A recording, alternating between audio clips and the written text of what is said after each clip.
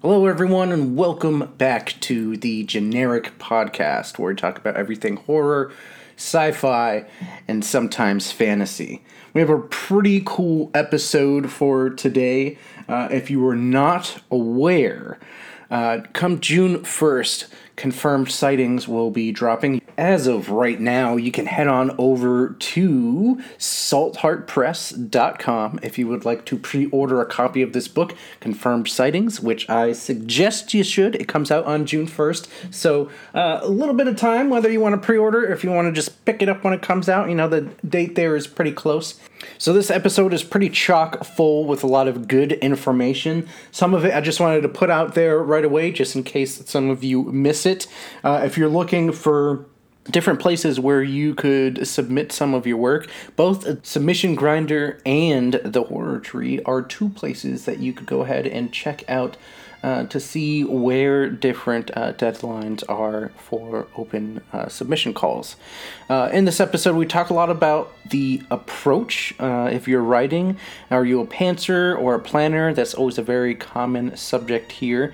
How to be a friend and a good resource or critiquer. I feel like that's a pretty important thing that a lot of people don't talk that much about, and it's something that we need to really look at more, not only as writers and creators, but as friends of writers and creators, and how to give that good critical feedback.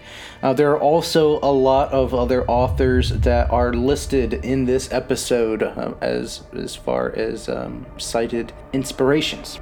Are Shirley Jackson, Thomas Ligotti, Ryan Ebbison, Jeff Vandermeer, Carlton Mellick III, Danger Slater, Stephen King, John Padgett's, and more. Once again, thanks for checking out another episode of the Generic Podcast. And without wasting any more of your time, let's get into today's episode.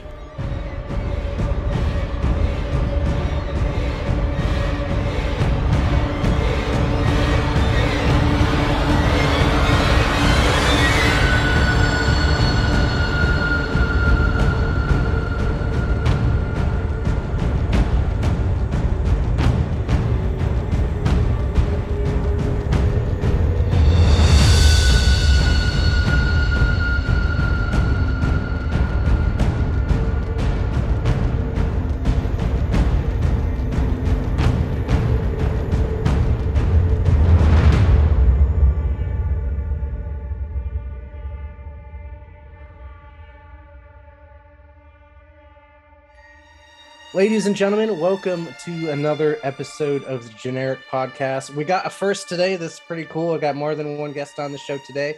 So we got kind of like a little bit of a round table discussion. Our guests today are Bridget and Ryan. Thank you all for coming on the show for today. How are y'all doing? Thank you for having us. We're doing great. Thank you. Yeah, I'm doing awesome. So you got a pretty cool concept here for those who are not familiar. There is a novel coming out, I believe, is it the 1st of June? It's coming out? Yes, June 1st. Yeah, so Confirmed Sightings. Plem, who has been a guest on the show before, is also, she's the third author on this collection.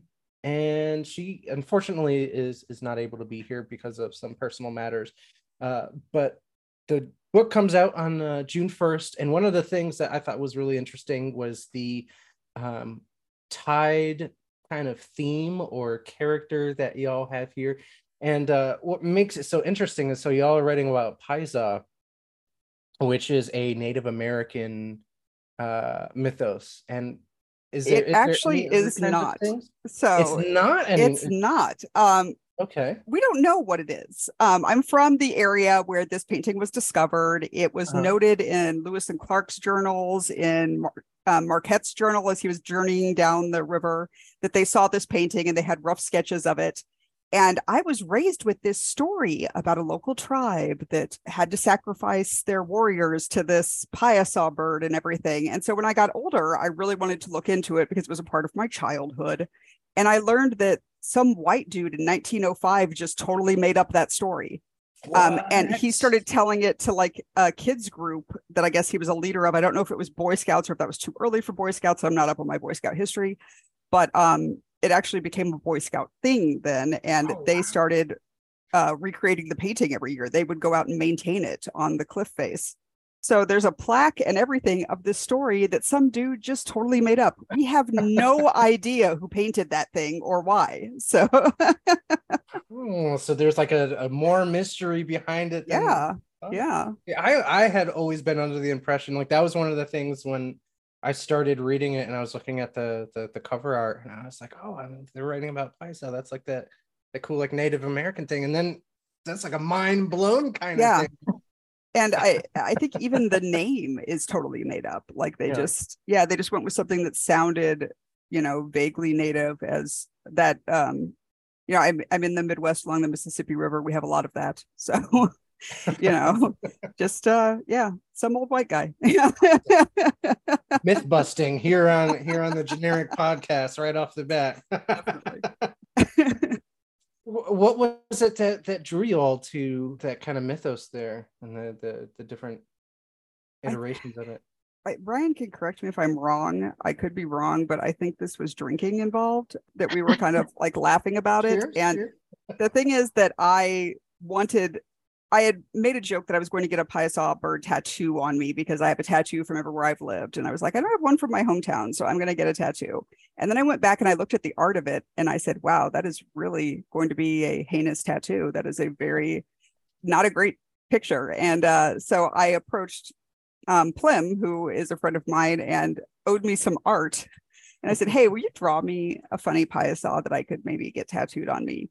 And she became obsessed with this idea. I think she's got now like 5 Paisa merchandise items on her web store, like different sketches. Yeah, I think it's one of her most popular sellers at this point. It has to be. From a tattoo drinking conception all the way to the different stories that you all have, which is pretty cool. Sometimes, I mean, you never know what you're going to get with anthologies and collections. Sometimes it's like all the stories are very similar. But I think one of the things that pops out, at least to me, with the stories that you wrote is they're all vastly different. And Ryan's, like, your story, the whole time I was reading it, I kept envisioning I was in one of those like Final Fantasy towns and there's like this detective case going on, and it was just like it was the most interesting thing that I've read in a while as far as fantasy goes. And I was wondering how did you come up with the setting for that? I mean, it's very fantastical in the way that it's put together. Yeah, it was actually kind of a funny story. Me and some friends were reading a different book, completely different book. I'm not going to name it here, but I read the back cover copy and it said something about Bigfoot investigating a crime. And I'm like, oh, wow, it's going to be about cryptids. Sounds fun. So I started reading it, and turns out it is not about cryptids. It was nowhere even close to cryptids. There was just a person named Bigfoot in it. I think actually Bigfoot might have died in it, and someone else was doing the investigating. I forget. But I walked away with dashed expectations and was kind of upset. And a friend made a joke and said, if you want a murder mystery about cryptids, you should write one. Like, that sounds cool. And I was like, well, maybe one day I will. And kind of just went to the back of my mind until talking with Bridget and Clem. And they were like, we should do something together. Maybe we could do cryptids because we all love the Paisa. And I was like, oh my God, this is my time. I can finally write this murder mystery I've had at the back of my mind for so long. So you have Paisa as like the central figure in each of these stories, but especially for yours, Ryan, what were all the inspirations for bringing in those other creatures? Was it just like the love for cryptids and creatures, or were there specific ones where you're like, they have to be in this story? I knew I wanted the Paisa involved. I'm not going to say anything more about the Paisa in my story, because I think that's I just don't want to say any more about that. So I knew I wanted the Paisa involved, and I knew I needed Bigfoot involved, or Yeti. Every other cryptid was totally up for, I did my research. I read up on a bunch of different ones. I tried to be diverse in my selection. I didn't want just North American cryptids. I wanted cryptids from all over the world. I think we have Indonesian cryptids, African cryptids, American cryptids. So I tried to just select cryptids from everywhere. And I had so much fun doing the research. Like, I knew about the popular ones, about the Mothman and about the Yeti, but I didn't know about the Ahul or the Mingwa. And it was so much fun to read about them and where they came from and the lore behind them. So, yeah. How much research did you have to do before you came to a conclusion as to how to piece your story together? I had a general idea on how I wanted the story to go. So I kind of knew who I wanted my killer to be, if you will. And then from there, I built the story around that. So I kind of started backwards. And then I started filling in the pieces. I knew, we needed a gang. So we have a Mothman gang. And I knew I needed the main mafia that kind of ran the city. So I had my Jersey Devils. And I thought that was a lot of fun. I always imagined them with thick Jersey accents when they were talking. So, and that I thought that was a lot of fun. But a lot of the little pieces kind of fell into place from there. The Mer women, the Mer whores, if you will, in the seedy part of town.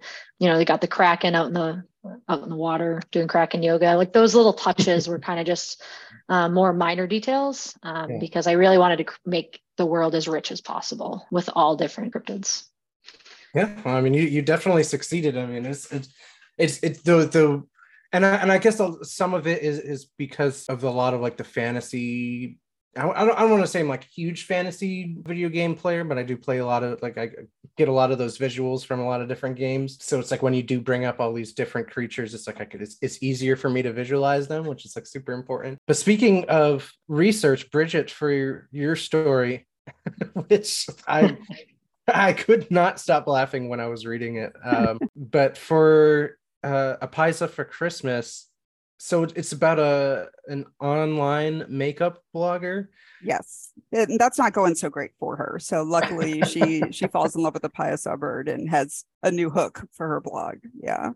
So are there some traces of research that you had to do for yours, or? So just like Ryan said, hers was a funny story. Mine was also a funny story. This is not the story I originally wrote for this trilogy. I think it was 14,000 words into another story, and it was a historical riverboat Paisa bird attack.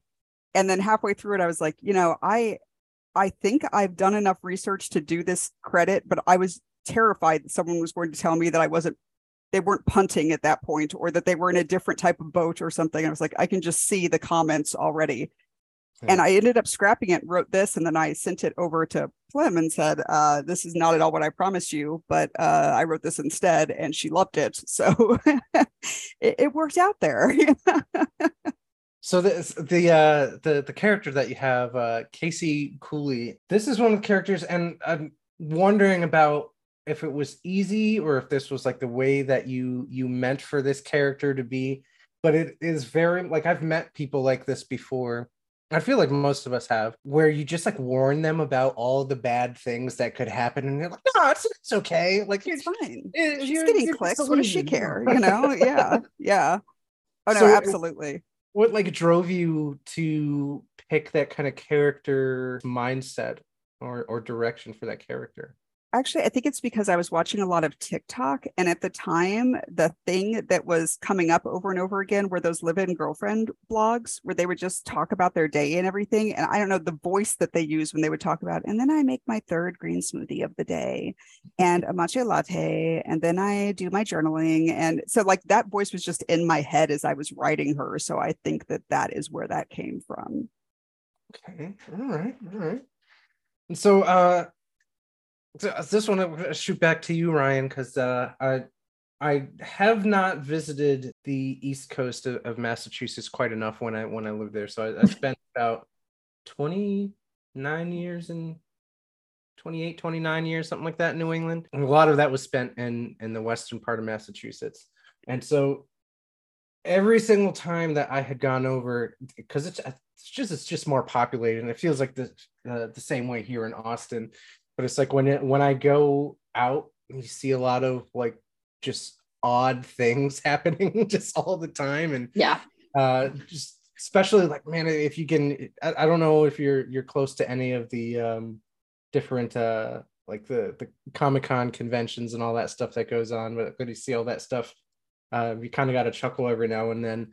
Was there at any point, because I know you have other stories, and I'm guessing that some of them are maybe not 100% based on things that you've seen, but maybe like just like pulling some inspiration from around the oddities of that part of Massachusetts? Yeah, so I don't know if any of my stories are specifically inspired from Massachusetts, but almost all my stories are based off of some little tiny innocuous thing that just my mind starts spinning it.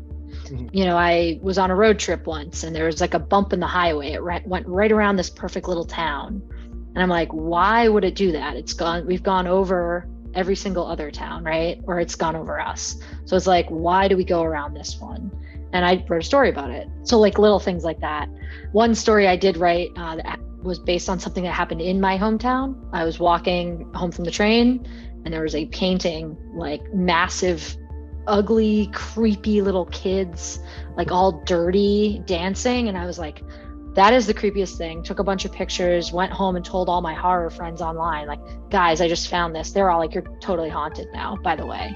And I had to write a story about that. So I love that story. I love that one. Yeah. It's one of my favorites. But yeah, little things like that happen. And then it's like, give me a couple months, weeks, whatever, and it will turn into something. Like the same thing with Once Upon a Time in Truro, my story in Confirmed Sightings. It was a joking, like, you should write a murder mystery about cryptids, and it just kind of never went away until it was like, silver platter, here you go. This is the perfect chance. So it's like the stories are there, you just need like that little spark to get the action going. Yeah, almost every single piece of fiction I've written, I can point to the moment, like the tiny thing or like the thing someone said that turned it into something. Is that pretty much what it's like for you, Bridget, as well? Or do you kind of have to like, are you more like a pantser or plotter as far as? Oh, I am a complete pantser. My method, and I do not recommend this to anyone, is that I scare myself first, and then I just start telling myself a story around it. And I repeat it until it's worth writing down. Like, I don't write it down until I've got a beginning, middle, and end. Basically, that's how I do it. I have way more ideas than I'll ever have time to write. And I know my husband, who loves that I do this and is a big supporter, still will be on vacation. And I'm like, do you know what would be awful right now? And he's like, please don't tell me. Just please don't tell me. So many stories have come from that. Like, what's the worst possible thing that could happen right this moment? So you go out with a group of friends and like everyone else is like, oh, it's like, what's the worst thing that could happen? And you're like, well, let me tell you. Let me tell you five. So one of the other things that I was curious about is just in general. So y'all have a lot of stories that are out in anthologies and a lot of stories that are out in various collections. And I have gotten a myriad of answers for this, and I think a lot of it comes down to the deadlines as well, as far as when people are posting things and what they're looking for. But between the two of you, how do you approach preparing for submissions for these various collections or anthologies? Is it sometimes, Ryan, like what you were saying with like you get that light bulb idea and you're like, oh yeah, I'll go ahead and write this? Is it mostly prepping, even like not like prepping in as far as planning your stories out and getting them ready that way, but is it something where you write stories that are more targeted towards the collections and anthologies when you get to that point, or when somebody's looking for one? Or do you just specifically try to figure out how to write those stories when the submissions or the submission calls come up? For me, It's totally like absolutely no planning. I see an interesting call. I even have this great idea, well formed. I maybe start writing it and it's not going where I want. And I toss it and I miss the call. And I'm like, well, that stinks. That's happened so many times. Then there are other times, I might go write that story eventually, submit it elsewhere. If that right, I guess, moment comes to me. But then there are other stories where I'm in the middle of watching a movie with my husband and an idea comes in my head. I'm like, pause it. I have to write the first page. I bang it out next day, finish it up, polish it, and it's submitted off within 2 days to just anywhere that's open that I can send it to. So it's like two sides of the coin. Like no matter how much planning goes into something, it might still get thrown out the window in favor of something that came from nowhere. So for me, so far, every submission that I have done has been for that submission. I've written specifically for that call. And I only submit to the calls that, give me an idea, essentially. I learned that I make a face when I'm writing in my head, when I'm telling myself the story. And my husband finally stopped asking me, what are you angry about? He's like, oh, she's just writing. That's what that face is. Because I'm just like, sitting in the, just sitting over there, just thinking it through in my head and telling myself the story over and over again. The ones that I have submitted that were not accepted, I'm considering putting in my own collection, just called Bridget D. Brave is Not for Everyone. That is my big idea there. So so far yet, I have not written anything that's just for me. And I do want to take some time this year to do some of that, but submissions keep you pretty busy if you're trying to keep up with them. Yeah, there's no way to keep up with everything. Yeah. So where do you all, are you guys just going off of just different spots on like Instagram and Twitter, and or are there forums that you're following or newsletters, or is it just a kind of like a myriad of everything? A little bit of everything. The Submission Grinder website is really helpful. You can kind of tailor a weekly digest that'll email you open calls, closing soon, stuff like that, based on like pay and genre and word count and all sorts of stuff like that. I found that really useful. I'm in a few writing communities as well, and we do a really good job of sharing resources, different open calls, stuff like that. So it's easy to keep track of the deadlines and stuff, even if I almost never make them. Yeah, I think we're in all the same writing discords, and they've been pretty great resources for letting me know what's out there and what's available. And then sometimes Ryan is actually my source because she follows way more places than I do. So she'll say, hey, are you sending anything to this? And it's like, I didn't even know that was a thing. Okay, great. Yeah, I'll do it. So is there how the three of you and we were all on one of the writing servers together, and we were going to StokerCon. So we kind of planned out and we were going to share a room. And I don't know if the friendship just kind of developed around that. And then it just became the three of us. I think it started, at least with Bridget, when I sent her a book and like this book exchange we did. And then she read it. I think it was Stories of Your Life by Ted Chiang. It was. And she DM'd me and she's like, Ryan, I'm crying in my bathtub right now because of this book you sent me. And I was like, exactly what I was just about to say. I was crying in my bathtub, messaging Ryan, like, you've got to, this book is incredible. Yeah. Is that so? Ted Chiang's book, is that the one with Arrival in it, or is that a different one? Yeah, okay. Story of Your Life. Yeah. Okay. Yeah. Which is not even the most devastating one in there. It's like there are so many that are. Yeah. It is a great book. Great collection. I highly recommend it.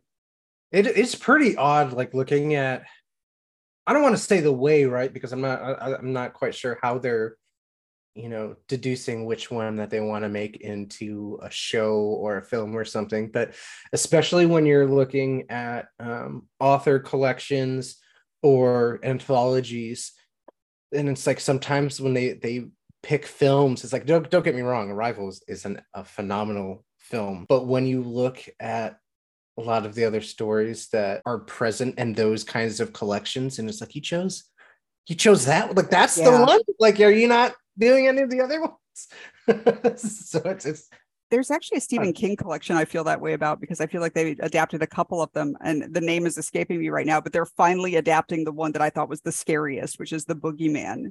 Yeah, that was such a terrifying story. 12-year-old me was just beside herself over that. So yeah, very excited that one's coming out.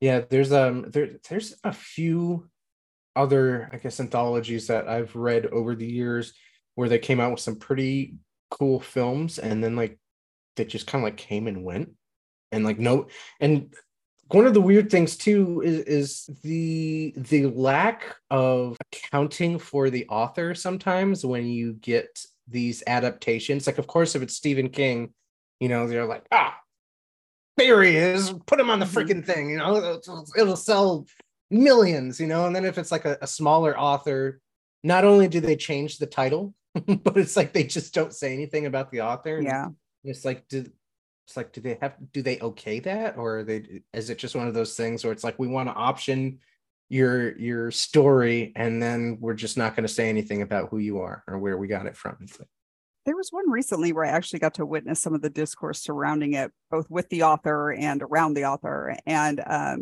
it was Paul Tremblay with Cabin at the End of the World. And he said, he's like, I negotiated that. My name wasn't going to be on the poster. He said, because, he didn't feel his name was a big enough draw at the time. He was like, but maybe this will get people interested in it. And then, next time. But so they decided to go another way. But I think that, sometimes the adaptation just gets changed so much that it's like maybe even the author doesn't want their name attached to it any longer, or those contracts can be so complicated. Yeah. And then, like, I mean, I've heard of sometimes especially, well, I can't say sometimes, because I always include video games and anime in my adaptations, but there's a lot of times where it's like it gets to the point where the adaptations are just in name. And like everything else is like, well, we have some characters that you might know by, like, the face, but everything else is different. And it's like, why did you adapt it then? I actually think about adaptation, and that the movie Adaptation, which is based on The Orchid Thief, which is about, this guy growing exotic orchids. And it took a crazy fun direction in the film that involves the author in it and everything.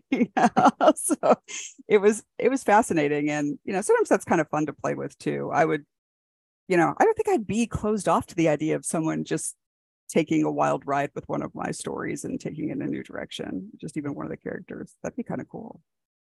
Yeah. I mean, I think of one that went in a terrible direction is Stephen King's The Dark Tower. That movie was just, we pretend it doesn't exist. Yeah. I live for the day when maybe someone can pull it off, but yeah, that adaptation was bad. The Flanagans. Yeah. I hear, but I still doubt. I doubt. I have hope. I'm hoping. Yeah.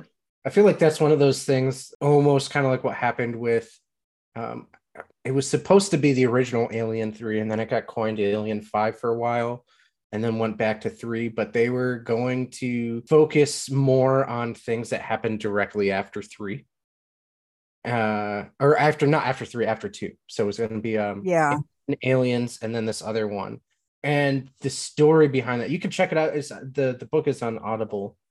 I can't remember who the author is, but it's on there, and it's basically like the script, and then it breaks down some of the script and everything, and it's like all the things that the fans wanted, and then it's like, but then we got 3 and Resurrection, and it's like, sorry if either of you are I am the biggest alien nerd in the world, and so many things about that broke my heart. So yeah. Or then was it Prometheus was the same way? It was like 5 different people worked on the script. Like 5. You're gonna get comments. The Prometheus stands are so rapid. That's fine. I like Prometheus. I just think it could have been handled better. Agreed. It looks fantastic, Yeah, it's a beautiful film, but it didn't feel like an alien film. So just on the matter of adaptations and just bringing things to film and the kind of things that we're interested in, if either of you were ever approached by someone to either make like a short or a show, or something that you have put out there for the world, what would be like some of the different stories that either of you would want to see be done? Oh, I want Harvest Queen to be a movie, a series, and a musical, honestly. I'm writing the follow-up to it now, which is a novella called Central Hike and Eat Me. And it's, about I write all of my stories except for one set in the same area. And it's the area I grew up in. And it's about our crazy homecoming tradition, but I took it a little bit farther than we do in our homecoming tradition. So that one I think would adapt great. And I would love to see that, especially the musical version. Be like the new Heathers. Okay. This is a tough question because I feel like some of my stuff is a bit abstract and maybe wouldn't translate too well to the screen. But I think my story, The Richardson Family Reunion, speaking of what awful thing could happen right now while I was eating dinner with my family, that's how that story came up. That's coming out in Howls from the Wreckage in June. It's my favorite. It's more action packed. It's about sisters and a pretty shitty family in Alabama. It's fun. It gets real weird at the end. And I have a spin-off story from that separate world sort of story that is connected. And it'll make sense when you read it.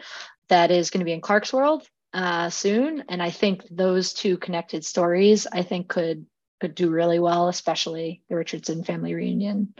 We might have a Ryan cinematic universe. I have maybe slowly started connecting things, and I have plans to keep going. So yeah. Love it. So in those terms, are you more of a planner or a pantser, or is it just weaving the ideas together is the only thing that's really planned? I'm a total pantser. I've tried to plan, and like some things I very, very loosely plot. And then once I get it on paper, like I knew who the killer was in Once Upon a Time in Truro, but like all the details around there, how we got there, how it was revealed, and all those details, I figured it out as I was going. So I was like, I just need to get to XYZ person being the killer. How am I going to get there? I have no clue. And it kept changing as I wrote. So total pantser. I think of an idea for a story and I'm like, I could add that one tiny little detail that's completely innocuous that no one will know about, but it connects my two stories. There you go. It's like the red trash can on the side of the street that, both characters pass and notice. And it's like, yeah. Oh, they noticed the same thing on the same street. Okay. Exactly. Some of my stories have major connections where you don't need to read one or the other. You can read either and enjoy them. But when you read them together, you're like, holy crap, there it is. So with a room full of pantsers, this is one of the things that I always try and figure out. And this is good because both of you have stuff out there, and I just have piles of writing that no one else besides me has read yet. I should put something out, but I haven't yet. But when you're writing for short stories, so it seems like the majority of the time y'all are writing for submissions. So you have that idea of like your max word count. Mm-hmm. Is there a time where you either start writing, like you said, Bridget, when you were working on the initial story for Confirmed Sightings, and you realized that it wasn't the story that you wanted to put out? Are there instances where you start writing and you notice either it's not going the way that you want it to go, or it's going in a direction that you have to change either the story or just pursue it at a different time because you want to tell that story but you can't for that particular project? If I could point to my Google Drive full of half-finished projects now. And I am not afraid to cannibalize my prior work, because sometimes I will have a scene or a setting or a character that I love that just did not work in that story. So I steal it and put it somewhere else. And I'm not great about organizing my Google Drive either. So all of those documents are like untitled document or just have one word as the title. Like I'm supposed to know what that means. So yeah, it's a lot of piecemeal work sometimes. Yeah, I feel like there's stages for me. There's the notes file on my phone, that is called Dreams, because I started putting my dreams in it, and then I just started putting my ideas in it, and it's just a hodgepodge of weird shit. So when I am writing a story and I need like a weird element, I go to it and I'm like, what's a weird thing I dreamed or thought of once, and add it in. And then there's like the second layer where I had a really good idea. I wrote it down. A couple days later, I'm like, I'm gonna create a Google Drive file, create a folder for it, like give it a title or TBD something. And then I write like the first paragraph, first page, and I'm like, that's good. And then I leave it, and then it sits. And I have many of those files. It sounds very similar to what Bridget has. But when I've graduated to Google Drive, I mean, that's like a huge step. Actually finishing a story though, that's I think the hardest thing, well, I wouldn't say it's hard. It's more hilariously frustrating is definitely going back and looking not only at like, especially because I like to write a lot of my dream sequences down as well. And so it's like when I open up certain files and I look at it and I read like the paragraph or two, and it's like, not only is it written speedily in that, like, just woken up delirium. It just doesn't make any sense. But you're all like, I'll be sitting there and I'm reading it and I'm like, what was I trying to tell myself when I like this must have been a really good idea. And it's like there's something there that you want to pull out and work with, but it's like, was I drunk when I woke up and wrote this? Or like what is going on? Like, what kind of dream did I have, Yeah, so, a lot of my notes are completely incoherent. Like, I completely mistyped everything. It's just hodgepodge. I'm like, I don't know. I have no idea what this note means. So I recently learned about mood boarding for story ideas, and that's actually helped me quite a bit because I think I'm more of a visual person. Mm-hmm. So I'll start saving like settings, items, ideas that way, like little snippets of things, and then having that overall picture helps me a lot. Oh, okay. See, I've never heard of that, but it sounds like something like, if I did that, I feel like everything would just be like Dark Souls or Bloodborne for me. Oh, I'm way too disorganized for Pinterest, but like I've got a bunch of mood boards on that just for my writing.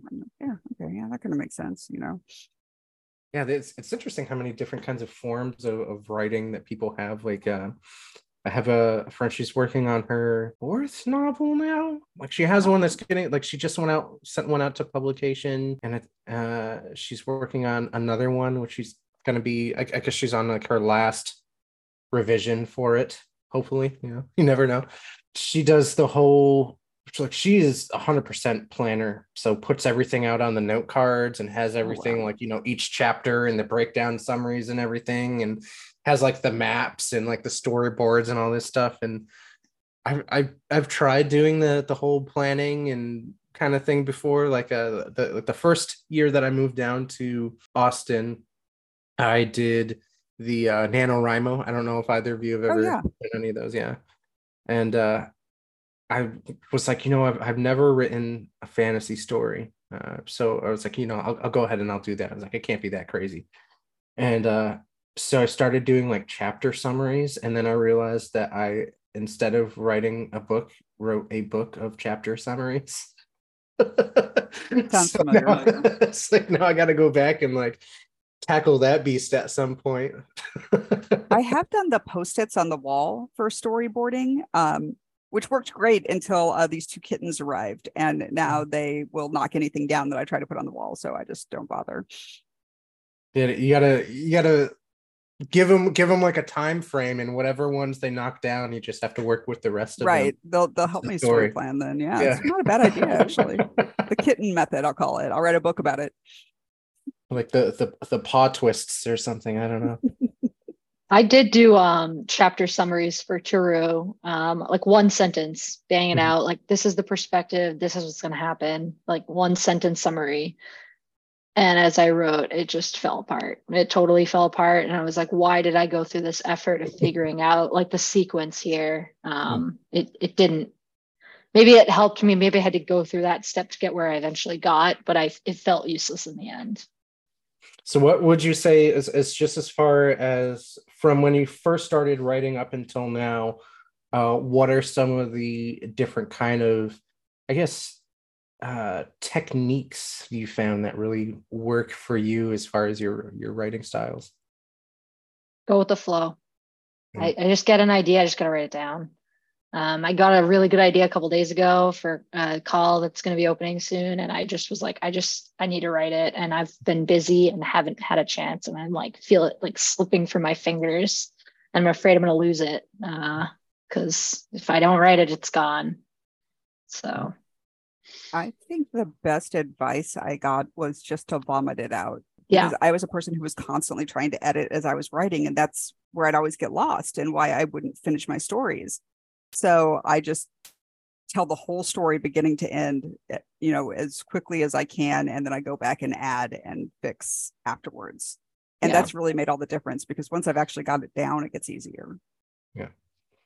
Yeah, I remember the first few times that I wrote something and I thought I was going to write it to completion, and I just never did. And that was like my huge issue. Is like I'd sit down and I'd have a general idea of, what I wanted to get out there. But then I'd get to a point where I'd be like, oh, well, I'll take a break and I'll come back. And then when I came back, I'd be like, you read the last couple lines or whatever, and then that new idea comes in, and then you're just like, well, I got to edit it so then I can add this idea. But then wait a second, now I got to like go back and do this other thing to correct the timeline or this, that, and the other thing. And it's like, just now if I feel this might be kind of like a weird thing. So it's like I have I have like my laptop here, and I got my monitors over here, and then I have like a blank space on this side. So I found that it's easier that I don't face my screen when I'm writing, because I'll be less inclined to stop and edit anything. I can just do like a complete word vomit. I don't know. I think they have devices you can buy. Yeah. They're like mini computers where you Uh-huh. can see just like the last couple words and nothing else. Yeah. And you're Yes. typing away, so you can make sure you're, not misspelling things or whatever, but like you can't read the last full sentence or paragraph. See, I type on a Chromebook when I do write, because nothing else runs on my Chromebook except Google Drive. I mean, nothing runs well. So Yeah. Discord isn't going to distract me. It's not like I could open a game or something at that point. So I'm just going to focus on my writing. As I was going through a box of some of my old things, and I found an old Chromebook in there, and it immediately, as soon as I found it, I was like, oh man, I think there's some old writing on here that I could cannibalize. And then I realized that I don't remember what the password is to get Oh no. So at some point I gotta just Reset all go that. in and pull all that stuff and see what I can get from there. So May. So both of you have a lot of different contributions to anthologies and collections, some that are not out yet and some that have recently come out. What can you say about those, or what are the different stories that y'all have either out now or that are coming out soon?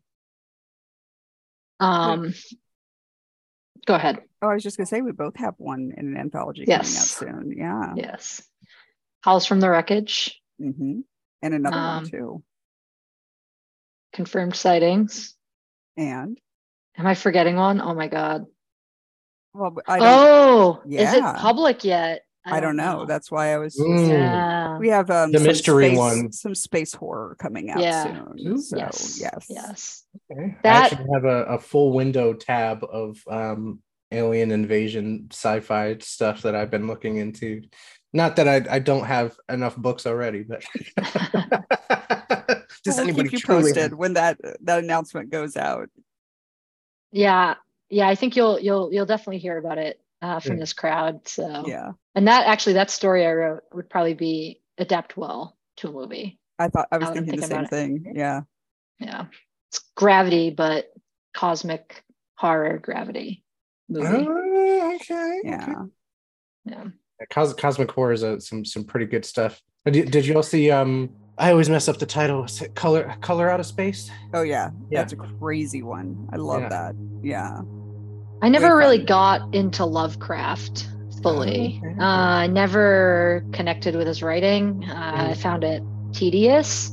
Yes. Robert Chambers, though, that is where, and I drew heavily from the Yellow King mythos in my space horror story. So that was fun. First time I've ever done that. Oh, with that kind of mythos, or just Yeah, like like using that it. kind of atmosphere and everything. Right. Yeah. It's fun to play with because it's public domain, and so.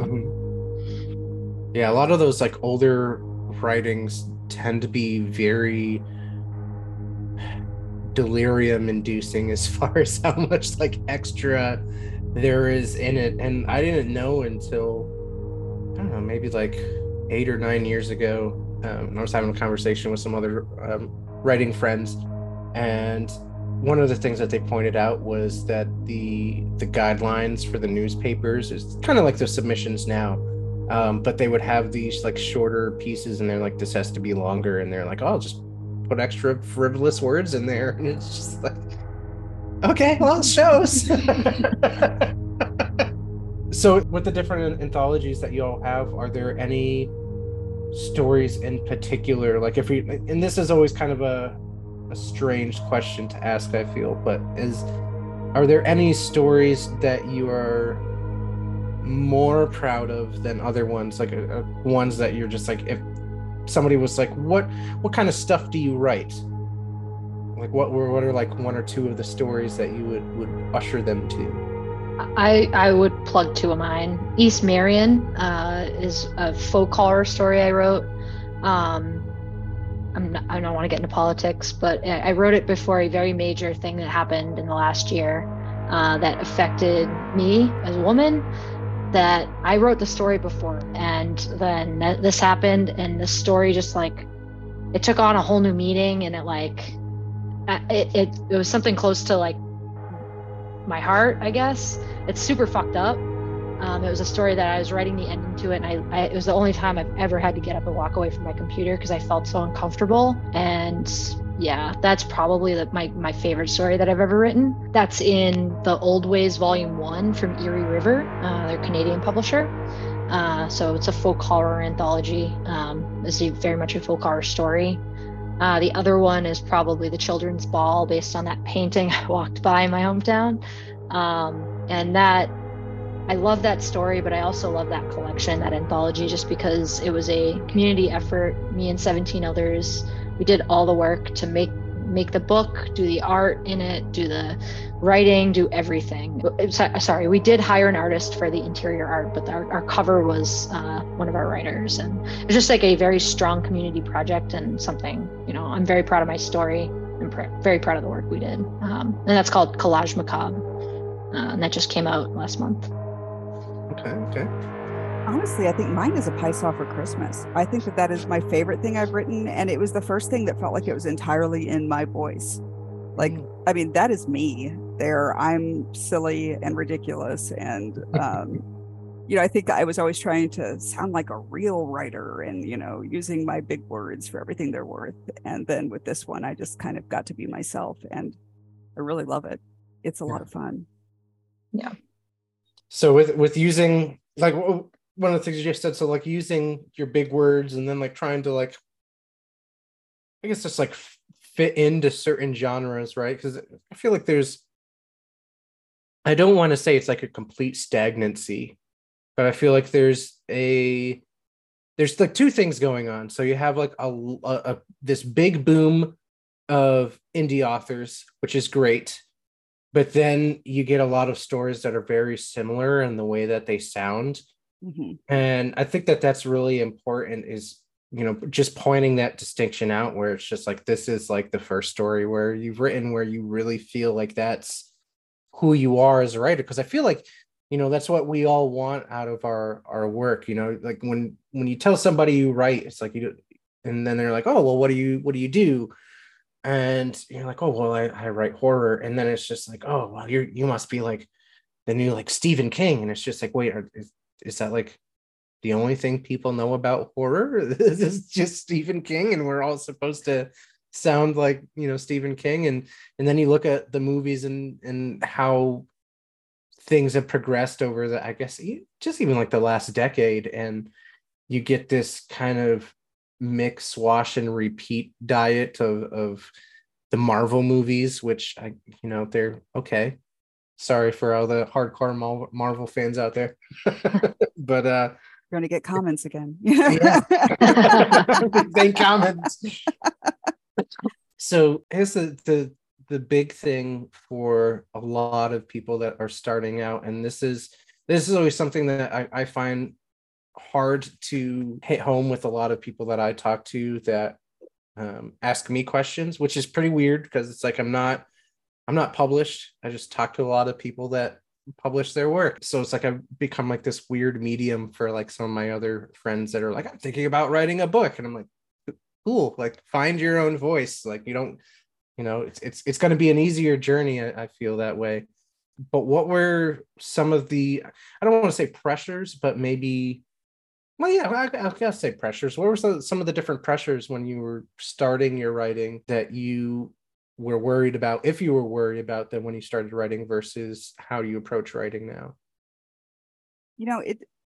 I always knew I was a writer. I've been writing since I was in third grade. I have my award that I won in third grade for something I wrote somewhere in this room. But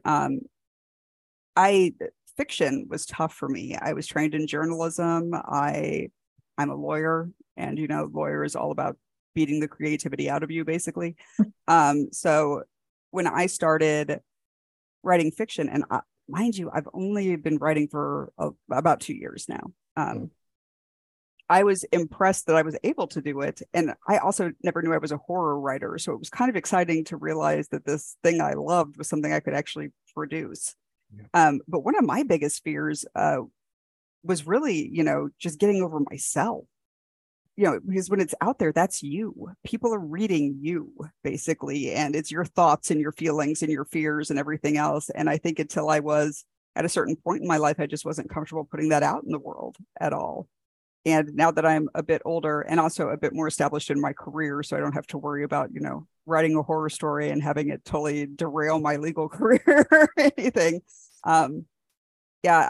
I think it's a lot more comfortable. And the big relief is that everyone in my life has been very, very supportive and very encouraging. So all of those fears were kind of unfounded. So I've been kicking myself about not doing this a lot earlier. Yeah, it's really similar for me. It's been about 2 years since I started. And I think Bridget and I probably started for around the same reason, with Howls from the Dark Ages. And yeah, I wrote a story. I did a whole bunch of research. I kind of learned how I wanted the story to go. I learned how to critique other people and accept critique. And I never felt like it was any good. I read other people's stuff and I'm like, damn, this is good. My stuff's so awful. And it goes by, I don't get accepted to that anthology. And I was like, do I want to keep submitting this? Like, do I want to put this in front of people? Do I want to like open myself up for criticism to this? And it was like hard to get over that hump. And I did it. It got accepted somewhere else. It's, it's great. Or at least that's what I tell myself now, against the imposter syndrome. So yeah, it's amazing. You're on the cover. Your name is on the cover of freaking Cosmic Horror magazine, Cosmic Horror Monthly. That's like huge. Right. But in those early days, I mean, it was tough for me to like convince myself that what I was writing was actually any good. And like, I think that's something like probably every writer faces, is that imposter syndrome. And I mean, I still battle that in my day job, even like, as well as in writing. But I sometimes just have to trust my friends, my critique partners, when they say something's good. Yeah, I think having like friends that are interested in your writing, that are both interested and brutally honest, I think like that's the other important thing, right? Because you could have friends that will pick up your writing and be like, oh, this is good, and then they're like, it wasn't really that great. And then you have like the other friends who like sometimes like I dread like leaving like my printed work out, because I try to do like the, I'll write my stuff on the computer, but then like if I'm gonna go edit it, I need to have it in like a physical form. and then I'll just go back and forth. So eventually every page just becomes like this weird mess of like scribbles from like, oh, well, that was like the first round of edits, and now this is a new round, and we gotta go see. So I have all this stuff left out, and sometimes like I'll forget that, like, oh yeah, like this friend is brutally honest, and I'll have like a movie night or something, and they'll come over, and one of them will pick it up and be like, what the hell is this crap? And I'm like, like, I promise it'll get good. And they're like, no, like it was good, but like, what the hell is this? And then and then you kind of pick stuff apart. But I think definitely one of the things that most creatives have is imposter syndrome, and having that critical feedback, and like having people understand that giving that critical feedback is important. It's not just all praise and, oh yeah, everything here is great. Like if you could get that small group, 2 or 3, maybe 4 friends that are like, these are the things that maybe you should change. I think I had a friend critique a story recently, and she's like, straight up, this is boring. And I'm like, thank you. Like, that's what I need to hear, right? Like, that's what's going to make my writing better. And she is like someone I will always, always ask for critique. And because I know she'll be honest with me. And that's so valuable. Clem is great for that. I talk about it all the time, but my favorite comment I ever got from her, she just highlighted an entire paragraph and it said no next to it. And I was like, okay, all right, no. Yeah. Clem is an incredible critique partner. Yeah, yes. She really is. So what would you say for people that don't have like that community or friend group, but are still looking for critique partners or a critique group? What are some of the things that the both of you would look for, and what would you say are some things that kind of just put the good critique groups and partnerships above the other ones?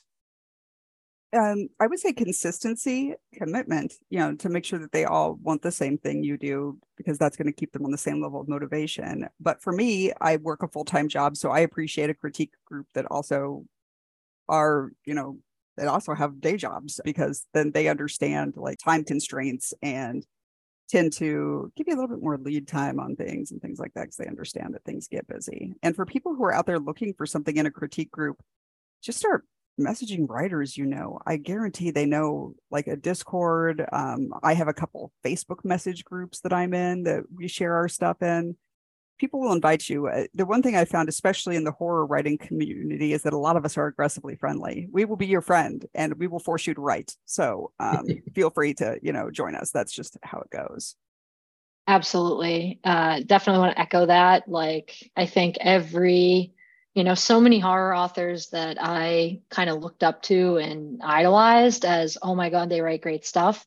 I'm friends with them now. And it's like crazy to think that relationships can develop like that just because everyone's so friendly. And they're just like I am. They think like me, And I think another thing when looking for critique partners, look for people that like the same things that you do. Like, I'm a big fan of Shirley Jackson, Thomas Ligotti, that weird kind of like confusing, like weird fiction, best way to describe it. Like, so I really appreciate people who also read and like those things, because they get what I'm going for and they see the comparisons or they see the inspirations and they can help me hone those in. So definitely, if you want to write, similar to Stephen King, find someone that's a Stephen King nut. If you want to write like Shirley Jackson, make friends with other Shirley Jackson stans.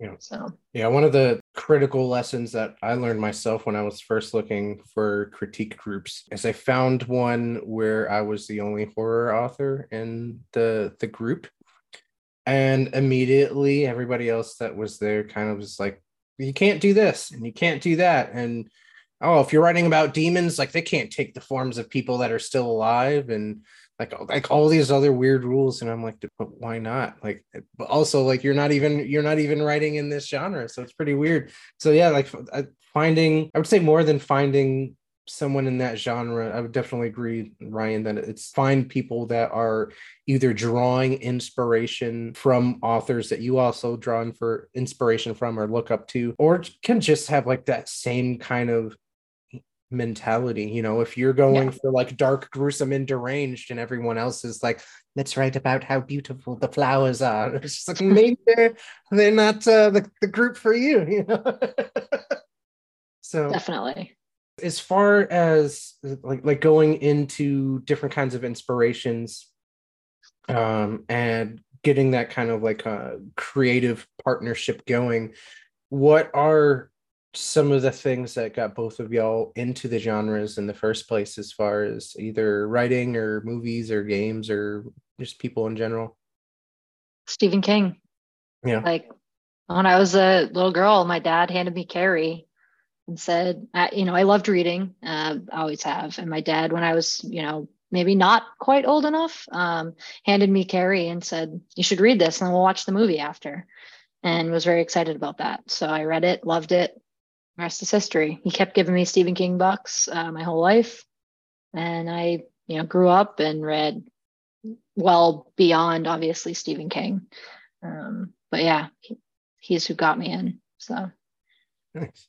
And see, my parents were they watched a lot of horror movies. They were also very young parents, so I probably saw horror movies way too early because they didn't know any better. So yeah, there's a lot of that. But as far as writing goes, my gateway drug was really Brian Evanson, because I read Last Days and I was like, this is weird and wild. And I love this. And it was like, it just unlocked this whole new part of my brain that had not existed before, where I was like, you really can make this as bizarre as possible. And since the door really opened, I got big into Jeff Vandermeer. I love Carlton Mellick. I love Danger Slater, like Brian Asman. There's some weird stuff out there, and it is great to read and, to be a part of too. Yeah. Yeah. I just read, go ahead. I was going to say, for modern stuff that got me into writing or made me realize what I could do with writing, like John Paget's collection, The Secrets of Ventriloquism. That book just made me realize what you could do with fiction, and I this is one of my favorite collections ever.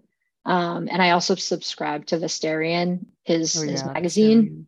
Visterion. And the fiction in there is just, I strive to write fiction like that. That is the perfect, I find it to be perfect. I love it. I think there's probably a good amount between online magazines and then just like the stuff that you can pick up in the bookstore. I feel like you could, I mean, if you had the money, I know none of us do. But I sometimes I just think to myself, it's kind of like the Twilight Zone episode where the can't remember the title, but it's like where the bomb goes off and the guy has the glasses and he's like, oh, just have all the time I can to read now. And it's just like, I feel like there are so many people out there who would just want to just sit, like spend all of their time reading. And I feel like there's enough content now, like where we can. Oh yeah, we're never going to run out of content. Yeah. If you told 12-year-old me that I'd have more video games than I could ever play in my lifetime, I wouldn't have believed you. So yeah, that's where we're at. Yeah. Well, video games is a whole other kind of weird medium that I've been quite an advocate for, just because I really like storytelling. And I feel like, especially with video games, a lot of people still look at it as like this weird medium that just wastes time. And they're like, everyone's like, oh, well, grown-ups don't play video games. And it's just like, but you read books and you watch movies and you're still sitting down and you're actually just not doing much of anything while you do both of those, versus when you're playing games, at least you're interacting with the stories. And I feel like the story interaction that a lot of newer games have now, that like people have just been trying to like draw the inspirations from different kinds of books that they've read over the years and then they put them into games. So it's like you get to experience that. So it's like it's a whole other level of experiencing storytelling and how it impacts people in different ways. So, just the difference between like the different storytelling mediums has always been kind of fascinating to me. Yeah. I'm not a huge video game person, but I am suffering here. I think on day 5 of having not played Tears of the Kingdom, and I'm trying to make it through my vacation. I purposely didn't buy it because I didn't want to ruin my time here. So I'm waiting till I get home. in a week. That So is not a bad idea. Not a bad idea. I do love some video games. I definitely, Bridget is a fanatic, from my perspective, at least. Oh no, from a lot of perspectives. Yes. Yeah. She's the expert. It definitely has the most comfy looking chair out of the three of us. Let's say. Serious business. Yeah. So do both of you I think we may have addressed this earlier, but do both of you write on a computer, or are there other methods to how you piece your stories together? For me, the computer is the only thing that I can keep up with, because handwriting is just too slow for me. I tried that because I thought maybe it would be better for my creativity, but I need to just be able to type quickly. So yeah, I'm mostly computer. Okay. Yeah, same. I'll take notes on my phone, but I hate typing anything significant on my phone. I just don't like using my phone for most things. So when I'm doing anything serious, I want to sit down, quiet environment on my laptop, close Discord if I'm being really serious. I'm easily distracted. Same. Okay, so I'm guessing you don't write with music in the background or anything?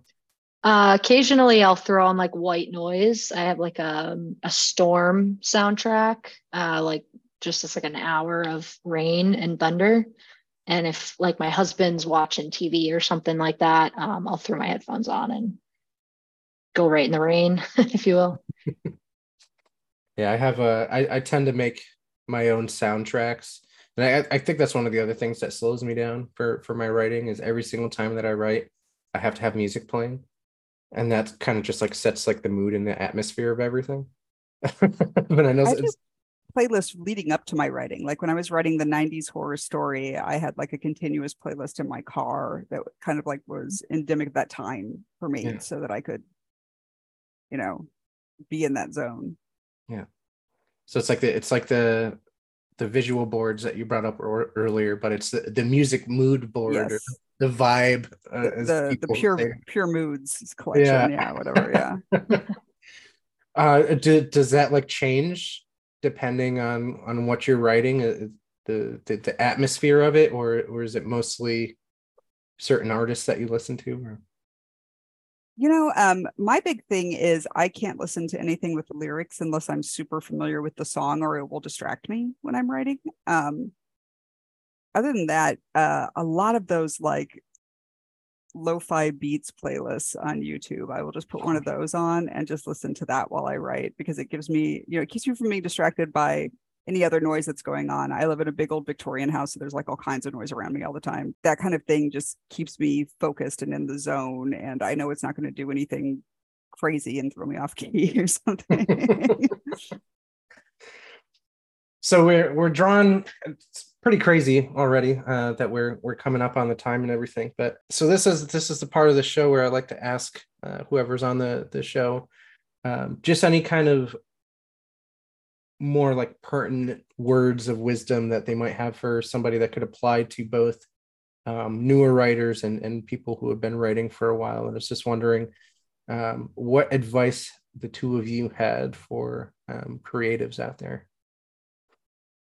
So my big one, and I will talk directly into the camera because this was the most important thing anyone said to me. And it was, there is probably nothing wrong with your writing that an editor can't fix. So stop being afraid of it. Just get it down, get it out there, get it in front of someone else. They can help you make it better. And even if you think it's absolute crap when it comes out, that's why we have critiquers. That's why we have editors. The idea is solid. Let somebody else help you with the craft. Solid.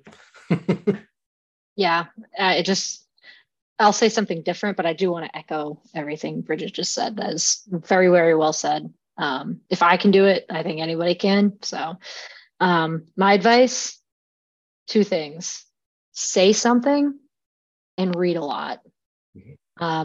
Read modern fiction, read old fiction, read novels, read short stories, read as much as you can, especially after you start writing.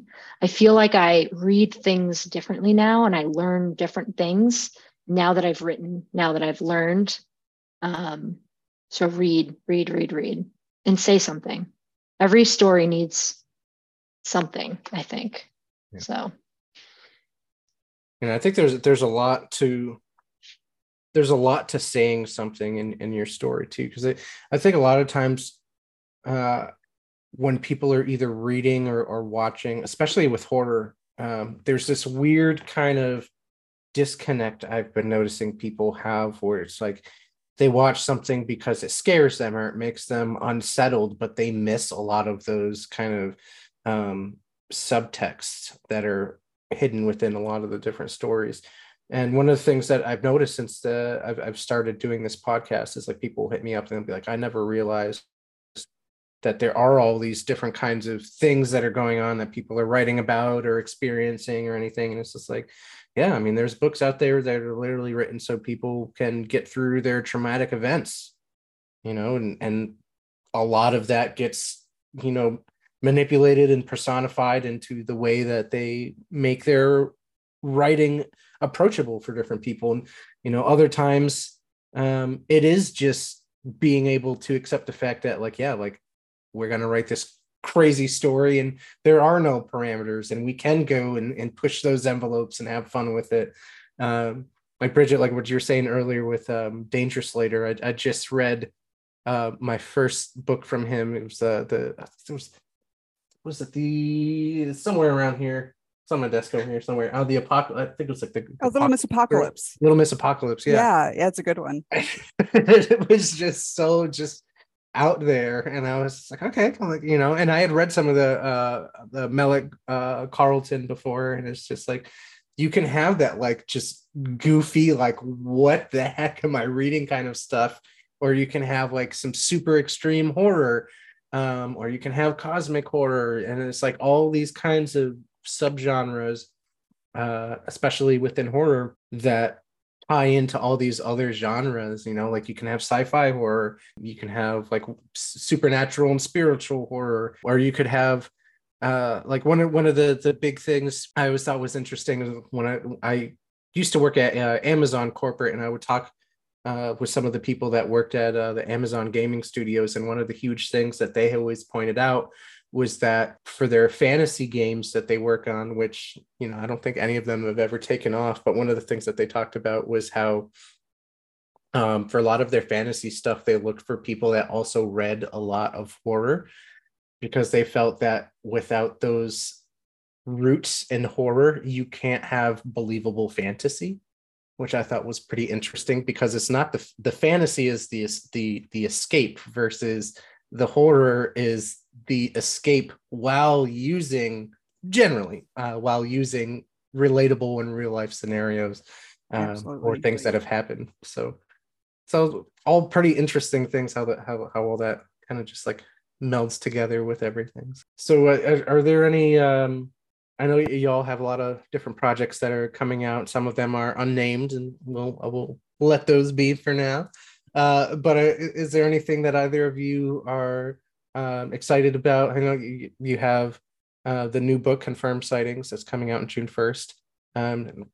What else y'all got going on or excited about that you may or may not be involved in? So yeah, we've got Howls from the Wreckage coming out also in June. So that's going to be huge. Really beautiful book there. The art, the cover, some great writers inside. I'm very excited about sharing a TOC with a lot of these people. It's amazing. And then look for the space horror announcement coming out soon. And of course, Confirmed Sightings. I brought my Pia-Saw pillow over so that you can see. Clem did pinups for all of them. So this is Pia-Saw's. He's dropped his little ice cream cone. He's just so sad. So obviously Howls from the Wreckage, besides Confirmed Sightings, Howls from the Wreckage is the next big one after that. And then I do have a story coming out at some point in the future from Clark's World. Probably my most exciting wild acceptance I've ever gotten in fiction. So I'm really excited to see when that comes out. I haven't heard a date yet, unfortunately. And speaking of bringing people here, or not people, but Yetis, oh yes, I have. there's your. Nice. This is Orly Orly, the police foot. She's actively investigating a murder right now. So I highly recommend, I don't know when this is going to come out, when it's going to air, but check out hashtag confirmed sightings on Twitter. And you can follow along with Orly's investigation. There's been blood spatter and fingerprints. It's and been a real roller coaster. Yeah, whole convenience store battle between Buc-ee's and Wawa. That got all involved. So it's been quite exciting, and I think she's getting close to an answer here in the next day or two. So, Excellent. And where can we find y'all? Everywhere online at BD Brave. So BEEDEE Brave. That's the tag I use everywhere. Yep, and mine is Ryan Marie 47. So just my first and middle names, 47. Twitter and Instagram. I do have a Facebook. I don't even know what my handle is over there, unfortunately. I don't think I have one. Follow me, I'll point you to Ryan. Yeah.